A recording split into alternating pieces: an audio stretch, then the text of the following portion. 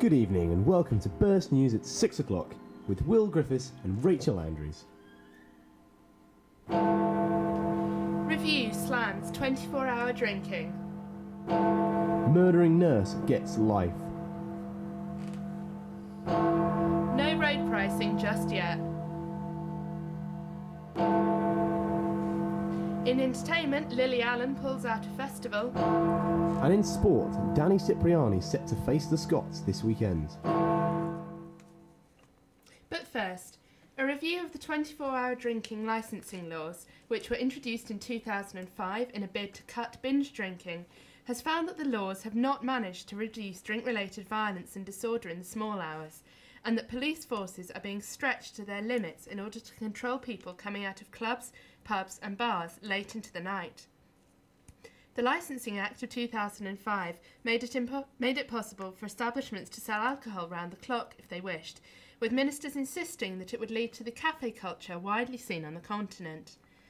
Instead, the Conservatives claim that Britain's binge drinking culture has got worse, with even more serious consequences. Shadow Home Secretary David Davis quoted a figure of over 1 million drink-related violent crimes in 2007 and cited alcohol as the cause of a 50% rise in antisocial behaviour. Other organisations have also criticised the 2005 Licensing Act. The chairman of the Local Government Association said that late-night licences had totally failed, in his words, whilst the chairman of the Police Federation highlighted the concern of its members, pointing to the increase in the number of late-night assaults on police officers. So what are the government proposing to do in light of this review? Well, the Culture Secretary Andy Burnham has insisted that it's not all bad news, as the review also says that overall alcohol consumption and crime are down thanks to the 2005 Act. But he has accepted that it hasn't been entirely successful and has outlined a series of measures he believes will help control the problem. These include a football-type system of yellow and red cards for shopkeepers and landlords who breach licensing laws, and increasing the fine for people who refuse an order to stop drinking from £500 to £2,500. So pretty serious measures. So what exactly is the problem? Is it just that we're drinking more because we've got more time to do it? Well, as the review pointed out, in general the alcohol consumption is slightly down. The problem is that because people have longer to do it, they carry on drinking well past the time when they normally would have done. Of course, this happens at sort of 3-4 o'clock in the morning. Which means, of course, at that time the police are particularly stretched. They don't have all the officers on duty. And as pubs all close at the same time, hospitals and town centres become absolutely jam-packed. But I thought the whole idea behind this was the kind of cafe culture, slightly more continental idea that you don't have to cram your night's drinking into until the bell rings at 11 o'clock. Well, that's what ministers were hoping for when they introduced the Act in 2005, but unfortunately I think it would seem that Britain just doesn't have the same relation to drink that people on the continent do. In France and in Italy and elsewhere on the continent, it's perfectly normal to have, a glass of wine or an aperitif before you go home after work, whereas we drink to get absolutely rat-arsed, I think, is a fair summary of it. I think if you've seen the state of some of the clubs in this country, you need to be pretty rat-arsed to go in there. I have to say, on Friday night, I had the misfortune to be walking down Park Street at about midnight. I was sober. It wasn't a pleasant experience, I can assure you. It was fairly scary. And Park Street is one of the decent areas, so, we'll see. Murdering nurse Colin Norris has been convicted of poisoning 4 elderly women. His attacks are believed to have been provoked by his dislike of caring for geriatric patients. Mr. Norris injected the women with an overdose of insulin, a method he believed to be untraceable. The evil nurse was described by detectives as seeking to perfect his craft. Suspicion was aroused when he accurately predicted the time of death of one of his victims. This arrogance was also evident in the courtroom as he remained nonchalant, even expressionless in the dock. Judge Griffiths Williams today sentenced Mr. Norris to life at Newcastle Crown Court. Well, we're coming up to one of the busiest times on the nation's roads as the mad Easter rush draws ever closer. It's nearly that time of year when motorways are rammed with people going on holiday and, of course, us students returning home. As the country's roads get ever more congested, the government has been looking at ways in which the problem can be eased, and it would appear that a road pricing scheme, often touted as a possible solution, is not the answer, or at least not yet anyway. Last year, nearly 2 million people signed an online petition at the Downing Street website, against a road pricing scheme, which the Liberal Democrats believe is the only way to reduce congestion and carbon emissions. But speaking today, the Transport Secretary, Ruth Kelly, accepted that such a scheme is still many years away yet, as people are worried about privacy and fairness. Instead, Ruth Kelly believes that the way to ease congestion is by allowing cars to use the hard shoulder on motorways when traffic's bad. It sounds a bit dangerous, but a pilot scheme on the M42 near Birmingham found that by opening the hard shoulder as an extra lane, journey times were reduced and fuel consumption fell by 4%, leading to an overall drop of 10% in vehicle emissions. The scheme could be applied to stretches of the M1, M4, M5, M6 and M62.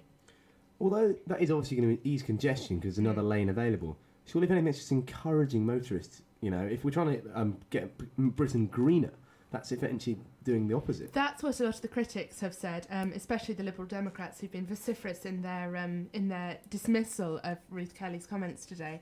As far as they're concerned, this is a mess up and it will just lead to confusion. It doesn't, there's no real clear policy for reducing emissions. It does seem like a bit of a short-term policy to me, because what do we do when that lane's full up?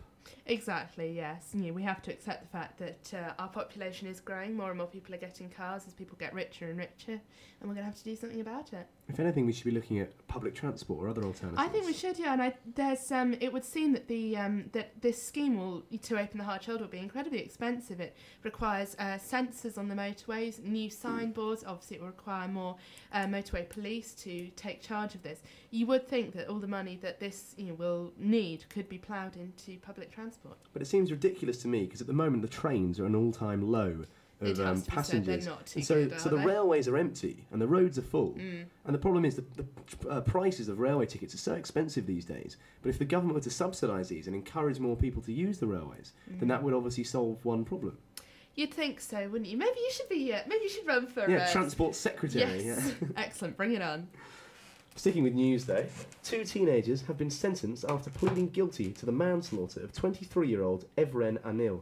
Mr. Anil was attacked by 2 teenagers after confronting them about a chocolate bar wrapper they had thrown into his car through an open window, as Mr. Anil and his older sister Elif waited at traffic lights.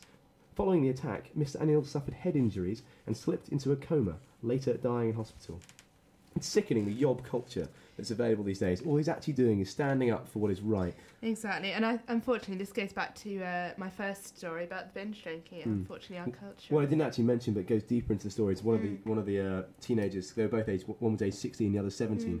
Actually pulled a knife, and whilst he denied in court using it for threatening measures, he actually he had a knife and I can't say threatened because he wasn't done for that, but pointed it in the direction of Mr. Anil, which is quite terrifying when all and you're never going to point a knife in the direction of someone in a kind and friendly manner, are you? Well, no, but... Well. Going abroad now, the American Secretary of State, Condoleezza Rice, is in the Middle East trying to restore peace between Israel and the Palestinian state. Following rocket attacks by Palestinian militants linked to the Hamas movement, Israeli troops launched an offensive on the Gaza Strip, leaving 110 Palestinians dead, of whom many are thought to be women and children. The Palestinian President, Mahmoud Abbas, has now called for a truce between Israel and the Hamas militants of the Gaza Strip, in order that peace talks can resume. Other talks were taking place, or were hoping to take place, in London today, as around 200 irate pig farmers descended on Downing Street today to protest against falling pork profits. Farmers are reputedly losing £20 on each pig, and due to the number of farmers leaving the industry, we could face a pork shortage by the end of the year. The protesters were accompanied by their mascot, Winnie the Pig. Oh, isn't that lovely? I don't know if you've heard, Will, the latest smash hit that is storming the charts. No. This is the Pig Farmers' wonderful Stand By Your Ham, which is a campaign song designed to encourage British consumers to support the British pig farmer. It is, of course, it's a cover of that classic song, Stand By Your Man. It sounds like a surefire hit. Oh, I think so. If the Wurzels can be a successful group, I reckon Stand By Your Ham's going to storm the charts, if you ask me. Well, staying abroad, the American states of Ohio, Texas, Rhode Island and Vermont are today choosing who will run for the White House in November. The election of the Republican candidate, will almost certainly favour John McCain, who is well ahead of his nearest rival, Mike Huckabee. And today's polling could also see the end of Hillary Clinton's White House dreams. Her rival, Barack Obama, has won 11 consecutive state primaries so far and has gone all out to woo voters in the state of Texas, seen by many as the key state today. Mrs.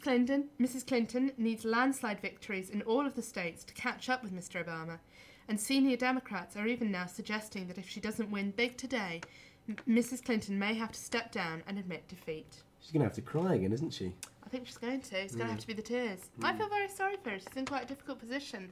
She was, at the start of her campaign, she was doing the Iron Lady Act. She was accused of being too tough, too strong. The second she wells up a bit, she can't. She's not up to the job. It's a difficult position for her, isn't it? Well, back in Britain, a 21-year-old who fathered his first child at 13 is about to become a father for the 7th time. Keith MacDonald from Washington on Tyne and Wear has had all his children with different women. Mr. MacDonald is currently unemployed, so does not support his children, although thankfully Mr. MacDonald claims he has no plans for any more children. This may well be because of his mother, who apparently has strong views on the issue. She reportedly told Mr. MacDonald to pack it in and keep it in his trousers. Bit late for that advice, really. You'd think she could have said that about 7 years ago, really. But this man is obviously the role model to parents around the world. Oh, yes. Well, let's face it, this is a country that chooses, the likes of Jordan as Mother of the Year. I reckon he's in line to be Father of the Year. I thought there was another interesting footnote to this article. Do tell. Leading condom brand, I'm not sure which one, has reported low sales in the northeast. Yeah, possibly by him. Yeah. Oh dear. I'm sure there's a lesson there somewhere. Well, in entertainment news now, Lily Allen has pulled out of the Isle of Wight Festival, citing delays with her new album. Festival organiser John Gidding hasn't yet decided if the Smile singer will be replaced. The sold-out festival takes place on the 13th to the 15th of June, with the Kaiser Chiefs, the Sex Pistols and the Police headlining. Are you headed to the Isle of Wight this year? I would love to. I'd absolutely love to, but it's before the end of term.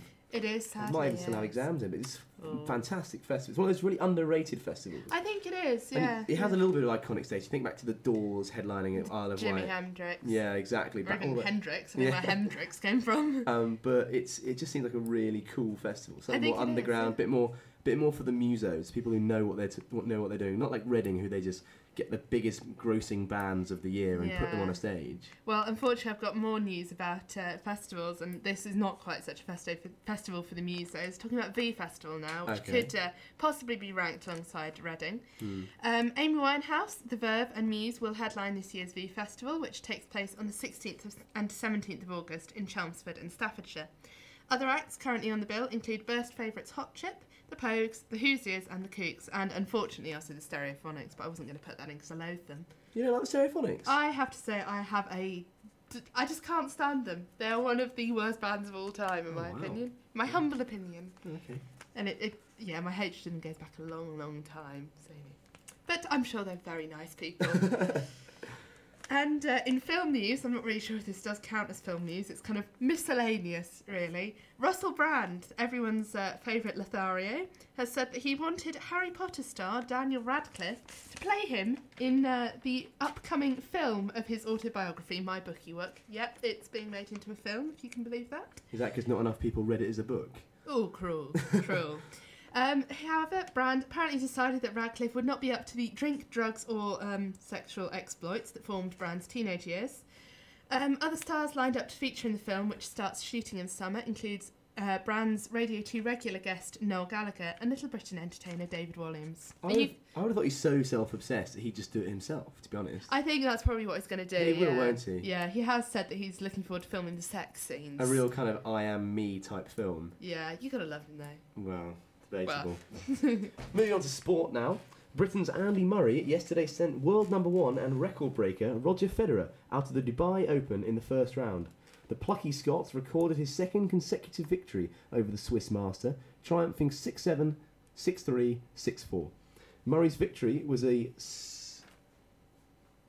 You're right there. You lost where I know, you are. I just lost my place for a second there. Sorry about that. It was a serene and confident display. There we go. Just like yours. Thank you. That's Through right. few errors and some excellent serving. Murray never even faced a break point. In fact, Murray should have recorded a straight sets victory over an underperforming Federer as he threw away a 5-2 lead in the first set tiebreak. However, this didn't dishearten him, rather spurred him on to another landmark victory. It's been a slightly disappointing year and a brilliant year at the same time, 2007, for, last year rather, for Andy Murray, as he finished in the top 10 in the world, but actually didn't even feature in 2 Grand Slam tournaments through injury. He was out for quite a lot of the year, so he's clearly come storming back. Well, he's done very well to maintain such a high ranking despite not playing, but just, leads one to wonder how he would have done if he'd got a chance to perform in some of the bigger events. Yes. Yeah, and if only he had just a little bit more dynamism. Yes, a bit more intrigue to him would be nice. Bit of oomph, yeah. Back in football, Arsenal take on Milan tonight, aiming to become the first English team to succeed in the San Siro. Arsenal only need a score draw or better to knock out the holders when the game kicks off at 7:45 tonight. Cesc Fabregas insists that Wenger's kids have nothing to fear, despite Milan lining up with World Player of the Year Kaka. Manchester United are also in action tonight, as they take on French side Lyon at Old Trafford. The Red Devils managed a 1-1 draw in the last leg, thanks to a late Tevez strike. United will be wary of the threats of highly rated young attackers Karim Benzema and Hatem Ben Arfa, who Alex Ferguson has reportedly been keeping tabs on recently.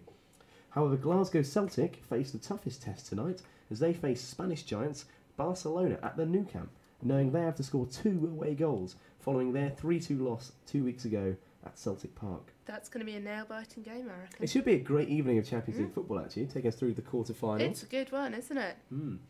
I think Arsenal actually have got a fairly good chance of beating Milan tonight. They've got to stifle the attack of Kaka, obviously, but I think someone like Flamini, if he can take him out and allow Cesc Fabregas to dictate the play, that could be. And I think Adebayor is going to be key to the game. If he can score, because he's lost his scoring form a bit recently. Ever since that header he blazed over the bar. You must remember the one. Yes. But they drew 0-0 in their last leg, so they're hoping for a better. Yes, I have no idea what you're talking about. I'm just nodding and smiling. You're kind of lobbing in with sympathetic moans. Oh yes, well done. Oh, I say. Good luck for them. Yes. Brian Ashton was in the news today after he released his starting 15 for England's Six Nations match against Scotland this Saturday. The main surprise inclusions are 20-year-old Danny Cipriani, who is set to start at fullback, and Lee Mears is also set to replace Bristolian hooker Mark Regan. Why do you think Ashton went for such a selection choice? It's quite an unusual one. What do you think his rationale is? There's been a lot of talk about getting Danny Cipriani involved. He has the X factor, as a lot of people in the media are saying. He's only 20. He's played for England at most levels, and he's played most of last year as well for London Wasps. And one of the reasons he's been picked for the game on Saturday is because he's had a bit of more experience at number 15 than Matthew Tate has. Obviously, they're both excellent players in their own right, and actually neither of them is their favourite position. Obviously, Danny Cipriani prefers to play at number 10, and Matthew Tate prefers to play in the centres. But Ian Bolshaw's been a little bit shaky since his return to the England jersey, and Jamie Noon obviously putting in some cracking tackles and generally being pretty solid. And Toby Flood has been being an excellent foil for Johnny Wilkinson at number 10. So there's no real room for the players in the positions they want. But Cipriani, I think it's exciting. I think it's great. I think it's a great baptism for him because the Scots, it's going to be a tough game. They're going to put up a lot of high, swirling ball in the wind. And if he can deal with that and bring a bit of extra attacking flair when he joins the game line, it could be excellent for England, excellent for the neutral to watch as well. Well, it'll be an interesting match. It should be a great game. It should be a good weekend of Six Nations rugby, sitting out for the finale in 2 weeks. Looking forward to that one. Well, there's been a lot of talk this week about Zimbabwean sports and sportsmen in the UK. Tell us a bit about that, Will. Well, it was originally believed that Zimbabweans were going to be banned from competing, as in a blanket ban on all Zimbabwean sportsmen and women competing within England. This sounds a really, really harsh measure. Why would the English Sports Association kind of implement such a thing? Well, obviously it's because they don't want to be seen to condone the activities that go on in Zimbabwe at the moment. However, Downing Street have actually come out today and tried to distance themselves from these claims, saying that there will be no blanket ban, and Gordon Brown himself was surprised to learn about this claim.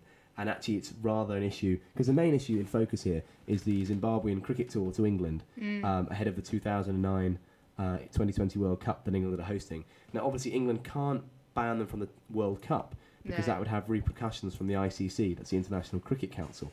But what they can do is make their own stance. As I said, the ECB, the England and Wales Cricket Board, can ban the tour to England. And it looks like that's what may happen.